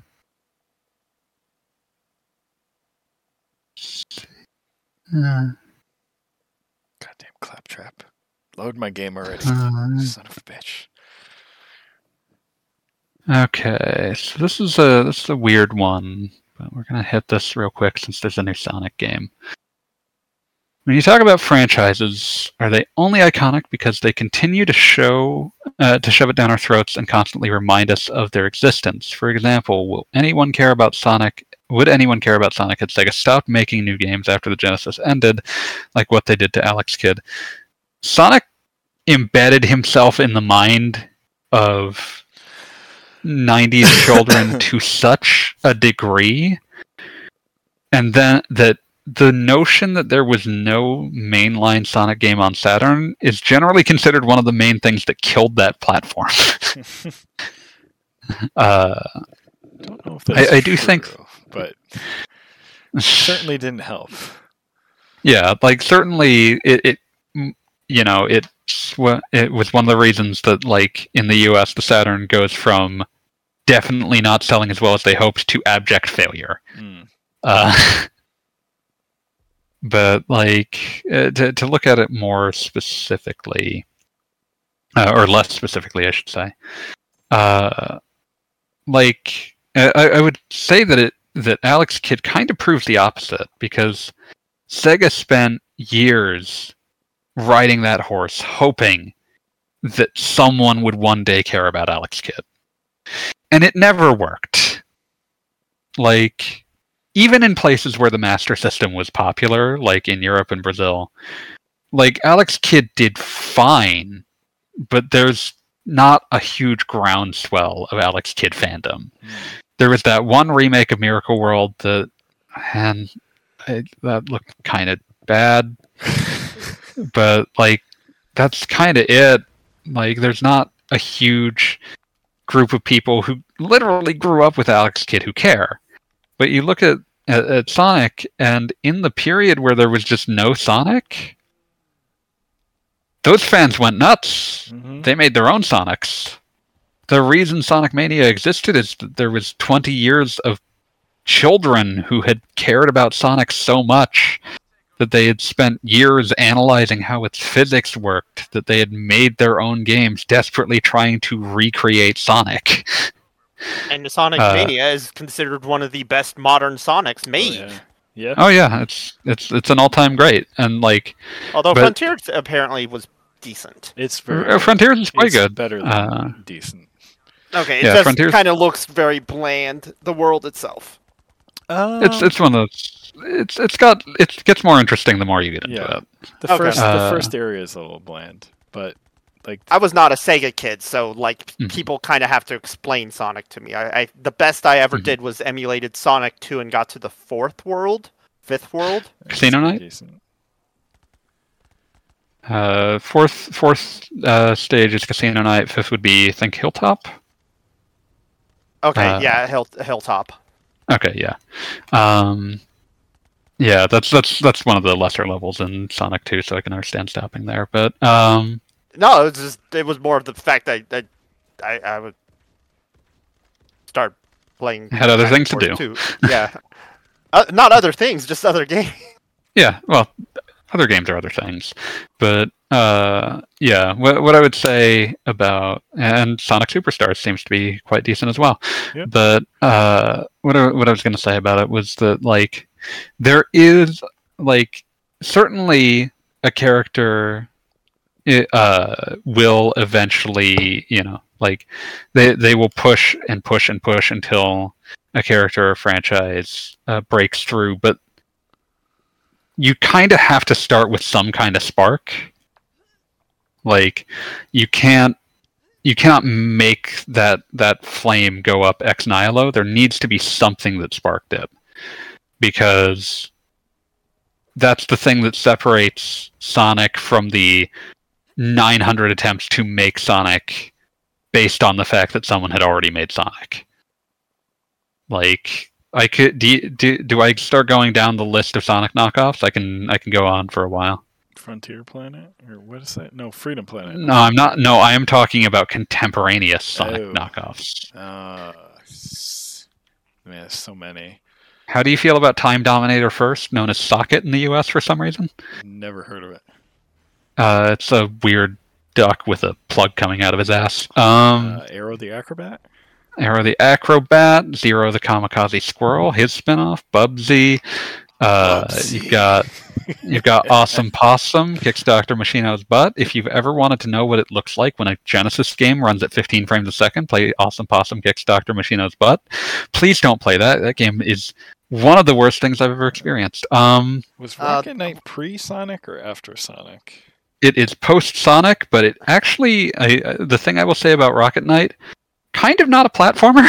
No, I'd agree with that. It has platforming in it, but it was directed by Nobuya Nakazato, who also directed Contra Hardcore, and that is much closer to its logical successor. But I was going to bring up Rocket Knight, actually. Yeah, Rocket Knight's really neat, but yeah, very much more of a Contra-style game that is cute. Also excellent. Oh yeah, excellent. The Super Nintendo Sparkster is also quite good, though not as good, and Genesis Sparkster is acceptable. It's got some real questionable ideas in it, and then the Revival Rocket Knight for the Xbox 360 and PS3 is pretty decent. Yep. Underrated. But yeah. That moment one of your eyebrow hairs gets stuck in your glasses. Ow. Oh, I hate it. Hate it. Ow. I can feel that pain. Okay, moving to the end of this, though. You can see those characters where, or like, franchises where they push and push and push, and it just never breaks through. And I would blame that on, there was no organic excitement around them. When I think of this, I think most specifically of when Ubisoft was pushing the first Watch Dogs, and people kind of like Watch Dogs, like they keep doing them, and people every time there's like a desire for people have a desire to be more excited about them than they seem to be, because it's one of those things where it's like the idea of just being able to hack in and like completely and do missions in this sort of espionage-ish fashion is really exciting. And then, you play them and they're kind of generic. But like, I remember when they were marketing Watch Dogs 1, one of the key things that they one of the things they really tried to push, they tried to make people like its protagonist. They tried to make him a big deal. They were selling his fucking hat, and they kept calling it his iconic hat every time they talked about it. They wanted that guy to be huge, and no human being has ever in their lives cared about Aiden Pierce. You don't know if I just made his name up or not. And like, that's what you get when you just keep pushing and pushing and pushing. You get like a franchise that can sell. Watch Dogs sells. But it always seems to sort of like there's always a hope whenever it comes out that like maybe this time it'll be as exciting as it seems like it should be, and it never really seems to pull it off. And I think that's the stink that ends up following franchises where, like, certainly a large amount of Sonic's longevity is that he was a huge success to start with, and they kept riding that success. But there was also a period of like 5 years where there were no new Sonic games pretty early, early in his lifespan. Yep. And people saw the void and sought more. So I think that there's only so much that like really canny marketing can do. Let's see. Slattern lineup in Japan was more impressive with Suikoden and Lunar, although that Suikoden port's not great, same as the Symphony of the Night port. Their PS1 games ported to Saturn, and they just don't work that well. Was Popolo Croy on Saturn 2? I don't think so. Remember Popolo Croy? I do. Remember when we finally got that on PSP? I do. It's kind of meh. I Remember? have the Popolo Croy X Story of Seasons game. I was hoping you were about to say that you have the. I was hoping that you were about to say that you have the Popolo Croy roguelike. What? Tell me more. Yeah. There is a Popolo Croy roguelike that came out on PS1, and you'll never guess what it's called. Popolo Croy Mystery Dungeon? Poporogue. Oh, yes. That is a great name. Yes. Poporogue. It didn't come out in English, did it? Of course not. We didn't get any of those until the PSP game. Pew ass, isn't that the main character of Anthem? You already made me play Anthem. What more do you need from me? You're just gonna get destroyed every day forever. Why do you gotta play bad games, Wheels? Who can say? Sometimes it's fun. Pretty well. Except for Neptunia. Neptunias are never bad games. It's true. Hmm. You speak truth. Except for Super Neptunia RPG, but that's not because it's. But that's not. Neptunia that one's people. okay. I wouldn't call it bad. You've nepped your last nep. By the way, you heard the news, right? Start spreading the news. More Neptunia? I'm leaving today. New mainline Neptunia. So I wonder what the heck they're going to name that. Oh, I'm sure it'll be Hyperdimension Neptunia. What was the last one? It was like Mega Dimension Neptunia V2. Whereas V is for victory. V3? Stand They'll up just to name the next victory. V2, then the next one will be Neptunia 8. There you go.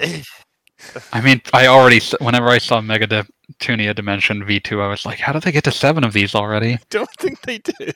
And the worst part is that, yeah, I know that it's not actually 7, but the worst part is that there's significantly more than 7 Neptunia games. There are. I think that one is only the 5th mainline game. Right? Yeah, but if we're talking non-mainline games, it might be the 12th. 4th. 4th, is it? Because there's. I'm looking at the list right now. There's Rebirth 1, Rebirth 2, Rebirth 3, which was V generation. Oh, that's right. So Rebirth 3 was V. Fuck. Yeah, so it was technically only the 4th mainline game. Spin-off games. Producing Perfection. Goddess Blackheart. Actions Unleashed. Mega Tag Mention Blanc plus Neptunia vs. Zombies. Super Dimension Neptunia vs. Sega Hard Girls. Cyber Dimension Neptunia 4 Goddesses Online. Super Neptunia RPG. Neptunia Shooter. Neptunia Virtual Stars. Dimension Tripper Neptune. Top Neptunia Sisters vs. Sisters. Shojigen Game Neptune Game Maker R Evolution. Okay, I'm done. Video games are fake now. So the podcast is over forever. Neptune. When am I going to get that? Neporogue. Yeah. Neporogue. There was also Neptunia versus Senran Kagura. That did happen. What about, wasn't the Neptunia X Sega Hard Girls game? Did you say that one? No, he mentioned that one. Yeah, I mentioned Super Neptunia versus Sega Hard Girls, which both of these exist to try to inculcate Sega nostalgia into an unsuspecting Japanese public. But yeah, so I think that's enough discussion for the night. I'm ready to pop off. So let's. We're going to be gone for a couple weeks. There will still be shenanigans on the next couple Sundays, but Yep. there will be no Q&A quests next Thursday or the following Thursday. Yeah, I may do a stream, but it's just going to be, me playing something. It's not going to be a podcast. So, you're So welcome to bring your questions if I do a stream. I can't promise I will have as many answers as some of my co-hosts have. And then I will be at work until my normal time, so don't expect anything anime related answers until I get back too. Or Gaijin's around. Yeah. Yes. Gaijin's more general Japanese culture. I can answer anime questions, but only about like 5 animes. So I'm gonna just for clarification, because I keep saying I'm next Thursday in the yeah. Well, I don't even want to contemplate that. Moving on. So to clarify, since I said the ambiguous next Thursday and the following Thursday, we will not be recording on October 26th or November 2nd. Yes. So just so that if anyone cares to try to catch up, those will not be record days. We will be back on November 9th. Yes. But otherwise, let's to shout out. You can patronize Gaijin's lovely ongoing fiction endeavor, Princesses of the Pizza Parlor. If you enjoy the sensation of a tabletop gaming group, minus having to actually deal with the fact that your one friend will never be on time and the other one smells terrible. You can enjoy the vicarious enjoyment of that by reading about some actual human beings who might develop and grow at some point, which again, very different from your typical gaming group or streaming group for that matter. Wow. Did you just call me smelly? I didn't. We're not playing tabletop games in person, Wheels. Why would you assume I was talking about you? You said streaming group. That was me saying that none of us will ever develop as human beings. Wait a minute. But yeah, Princesses of the Pizza Parlor by Michael Yadimizu, which is available on Kindle or Kindle Unlimited on Amazon. And can be purchased also in Dead Tree format. Usually, several of those are discounted due to absolutely inscrutable aspects of whatever's going on with Amazon's algorithm. At any given day. Yeah, so give those a look. They're very charming and quite. They aren't going to break the bank, so. Give it a look. If you want to catch streaming, there is there will be Sunday night shenanigans in the coming weeks. That would be at Sunday at 9 Pacific, midnight Eastern. I believe next will be Dragon's Crown. Yes. Not sure what the exact schedule is, but Show and I have talked about doing Dragon's Crown and also doing some Saints Row. Yeah, that'd be fun. Not sure which one we're going to do first, but I might try to log in and heckle you. We'll see what happens. But we may end up just swapping out Dragon's Crown for Scott Pilgrim, especially if we can get Tam on when we're doing that. So, but yeah, it will not be the Sunday that is Extra Life, which would be November 5th. 5th. Yeah, because I will probably be half dead. I'm sure. So maybe we'll try and get you on this Sunday then. Do some.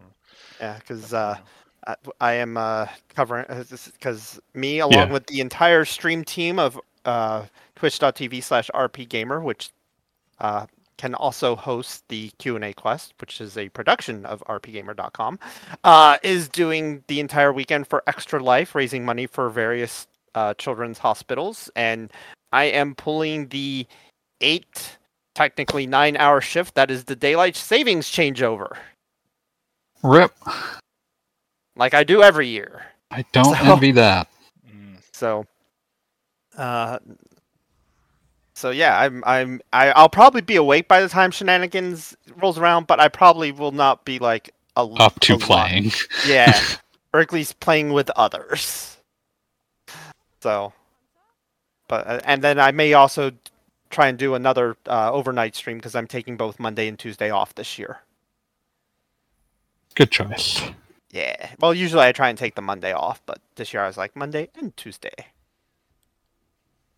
So, yeah, it's catch us and outside of that, we do try and stream 7 days a week. Schedules have been very mixed right now due to either life circumstances, work circumstances, or in one person's case, injury. So unfortunately, our stream team has been a little lacking on streams in recent times just because of a whole bunch of various things. But I have been back to streaming myself. And hopefully I can get through some of these games that I have half started. Yeah, that'll be fun to see. Yep. Yeah, I did some more Super Robot Wars Second OG the other day. Nice. Because I got a certain program to work to do that, but I haven't checked my PS2 emulator to see if it works. Oh yeah. Because I'm on need that. Need to play the OGS fan translation patch. I have that downloaded. As do I. It's on my deck. Maybe I'll play some of that on the train. But yeah, so that's I think that just about covers everything. If you want to ask us questions, you can ask us questions by going to the comment section under this very episode. I just realized I didn't check that shit, but I'll check it next time. Yeah, this went up like a few hours before this episode, so there's probably nothing there. Usually I check the last 3 episodes. Oh, okay. But yeah, so I'll check that next time. We'll be sure to get those. You can also ask us questions in the Discord. You can the RP Gamer Discord. If you go to rpgamer.com and click on the community tab, you can find an invite to the Discord. Lovely little community. So I would recommend joining that, even if you don't want to talk, even if you don't want to ask us questions. But if you do, go in there, go to the podcast section. You can leave questions like good friend Fireminer did. If you catch us when we're streaming, again, won't be the next couple weeks, but if you do catch us streaming like good friend Budai did, then we always love answering questions that show up in the stream chat. But otherwise, I think that about covers it. So see you, Space Cowboys. Night, everybody. Night.